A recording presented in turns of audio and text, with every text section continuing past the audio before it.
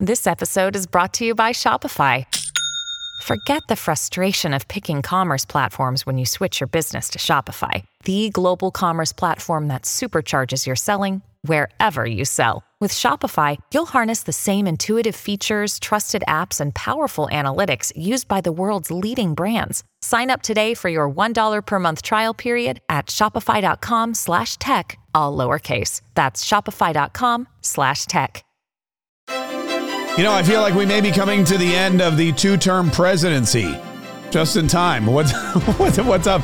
Hey, this is Mark K. Saves the Republic. Thanks so much for joining us today, folks. Hope you had a great weekend. And we're back for about a week. Look, a couple things I need to let you know about. First of all, we've got about a week before we take off for the holidays. We have a week before Christmas that we take off, and then we come back after Christmas. I don't know when we decided that, you know, you gotta figure it out. Is it the week before Christmas, after Christmas? What's better? But this is just the way we've always done it. It seemed to work for us. So we'll have podcasts all this week. No probs. Monday, Tuesday, Wednesday, Thursday, Friday. And then probably none until we get back on the 27th. So something to mentally prepare for. Because I know sometimes if you go to your iTunes or you go to your Spotify and there's no podcast there, I know people are, you know, it messes with your, and I understand. I get all that. When my voice was gone for 2 weeks, people were really upset. And I feel bad that I had to take that 2 weeks off, but I had to, you know, get my voice back in order. And now we're going away for the holidays, but I think a lot of other people are too. So it shouldn't be that much of a stretch also, but we do have some really cool things going on before. Oh, hold on one second. I'm getting a message about our K's kids. Okay, good. K's kids, of course, again, back on for this entire week as we wrap it up. Now we've got a couple of really special programming notes though, that I want to make sure you're aware of in our locals group, which is growing by leaps and bounds, in which we've really figured out how to make the most out of. We have a couple of things that are exciting. First of all, tomorrow, Tuesday, Hannah and I will be doing another post-show live. Post-show live means that after the show, well, we go live.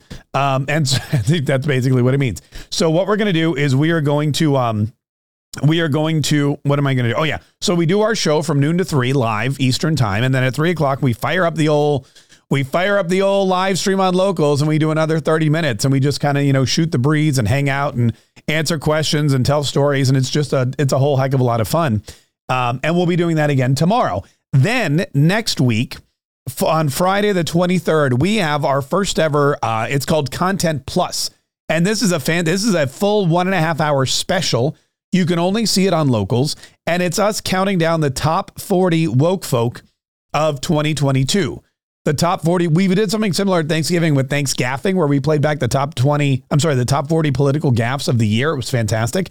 And so we're doing it again this year, but this year, with Thanksgiving, we didn't actually record it. We didn't have a video of it. We just basically, we didn't have a video of it. So we just played it on the air. But this time what we're going to do is we're going to record it. We're going to edit it. We're going to make it a full length feature, almost like a special, the kind of thing you would see on Hulu or Netflix or whatever. And we're going to air that, but we're going to air it only on locals. And it's only available to people who, people who purchase the one-time Content Plus fee, or like you pay like your ticket basically, or if you are an annual subscriber, then you get it. No problem. You get it. Absolutely. It's part of your package. So hold on. Let me get some water real quick. I forgot my water. Liquid death. I forgot my water this morning at home. So I have to grab some water quickly here. Because I'm talking. So anyway, that happens on the 23rd. You can go now, by the way, to our locals page, and you can go ahead and see for yourself that it's there. You can subscribe. You can make sure that you're ready to go, because December 23rd at noon, and that's when that will go live. And that's when you'll be able to experience it. It's very, very, very, very, very exciting. Okay, so today, I was talking to my buddy Larry Hanskin at WHIO.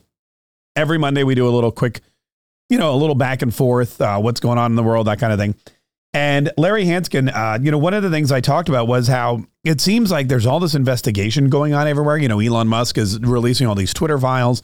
He's delving into the past about how Twitter worked with the media and with the Joe Biden White House and the Democrats to suppress information, to alter the course of the election, how they were manipulating free speech, that kind of thing. And we're learning more and more about it all day, not just with the election, but with COVID and everything else. And people were suppressed. Republican accounts, conservative accounts were shut down or just turned down. The volume was just, we're done. And now it's all coming to light under the new ownership, which was one of the fears that I think the Twitter board had when Elon Musk made his offer to buy it.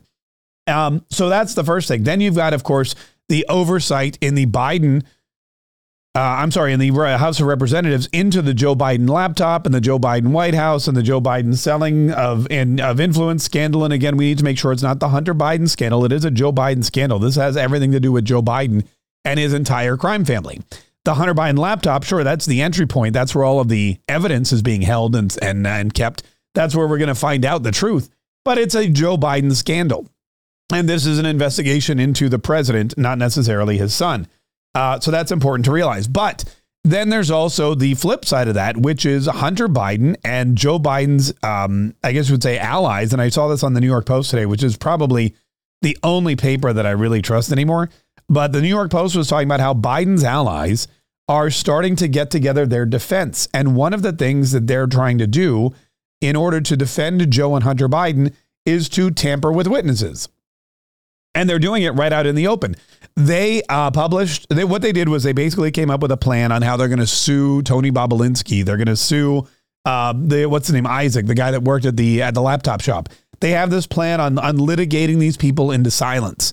They have high-powered attorneys and California politicians and friends of Joe Biden who are working diligently to make sure that these people never talk, to make sure that these people never say what they know, to make sure that Joe Biden is protected. And it's really interesting the way they're doing it. First of all, they're doing it. They've kind of gotten together in this weird think tank of how to suppress the evidence against Hunter and Joe Biden. And then they published an article or an op-ed in the Washington Post, because that's a very Joe Biden friendly paper. And they said, hey, here's what we're doing. Now, you might be wondering, why would they outline that kind of thing? Why would they tell everyone what they're doing? We already know what they're up to. Why are they now making it public? And there's a very important legal reason for that, because they're doing it separate from the White House. And if they can publish an article saying, we are working independently from the White House, here's what we're planning to do, when they actually go and do it, they can then point to that article and say, no, this is separate from the White House. This is independent of any kind of White House investigation or investigation into what Joe Biden knows nothing about this. This is all just us friends of Joe Biden working independently, when really, we know that's not the case.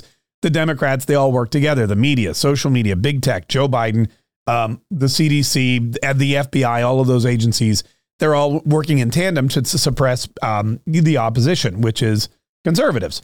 So that's all going on. So I'm thinking about this and I'm looking at it and I'm like, man, you've got Donald Trump, who was impeached twice by the Democrats. You've got the media suppressing information. You've got Twitter suppressing information. You've got big tech colluding with the White House. You've got everybody on one side attacking everybody on the other side. For 4 years with Donald Trump, it was the left attacking the right.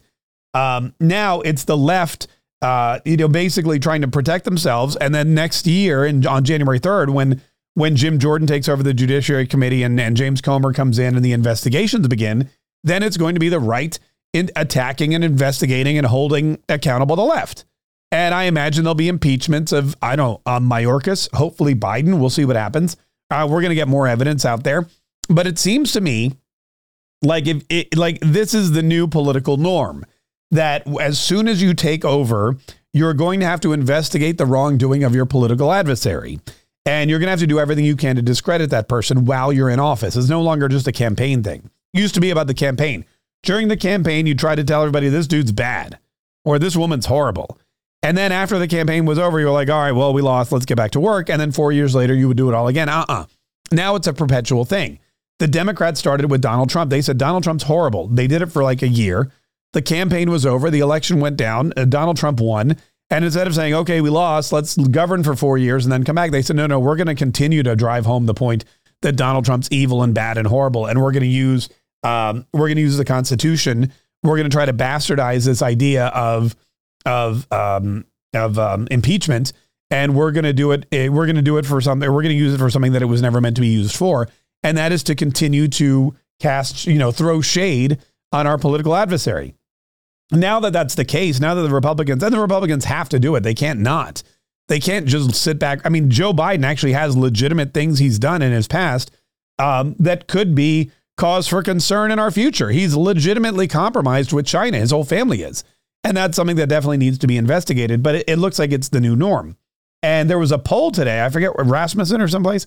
They asked people, who would you like to see run in 2024? And then who wouldn't you like to see run? And nobody apparently that they polled, or a vast majority of the people they polled, didn't want Joe Biden or Donald Trump to run again in 2020. They didn't want either. They don't like any of them. And I have to believe that the constant negativity, the constant back and forth, the constant, spotlight on the political misgivings and whatnot, and the lies basically, and the suppression and the short attention span, because of social media, because of the way things come so quickly at us, we definitely have a shorter attention span. In the old days, you used to get your news once a day. It was in the form of the newspaper, and that was it. And then you went about your business. So you didn't know as much about the ins and outs, the political ongoings, the cycle of news stories, what was happening in the world. You didn't know what was going on in Washington. You didn't have any of this information. If Brittany Griner got released, you knew about it like 2 days later. And then you didn't find out about all the other bad stuff about how, we could have gotten Paul Whelan home. Oh, Joe Biden was really bad. Oh, look, the Kremlin is making fun of us. That took weeks and weeks to uncover. It was a much slower moving news system. Now we get so much stuff that we're inundated, and I think we get bored easily. I think our neural processors just can't handle it. And because of the overflow of information, we're like, let's move on to the next thing fast. And as a result, I don't believe that it's going to be easy for presidents to win 2 terms back to back anymore. Between the political bickering, between the arbitrary attacks and impeachments, between the media sensationalism and suppression of information, I really believe now that we're looking at probably a future that will be riddled with 1-term presidents. And that's fine if they're Democrats, because Democrats, in my opinion, don't even deserve a single term.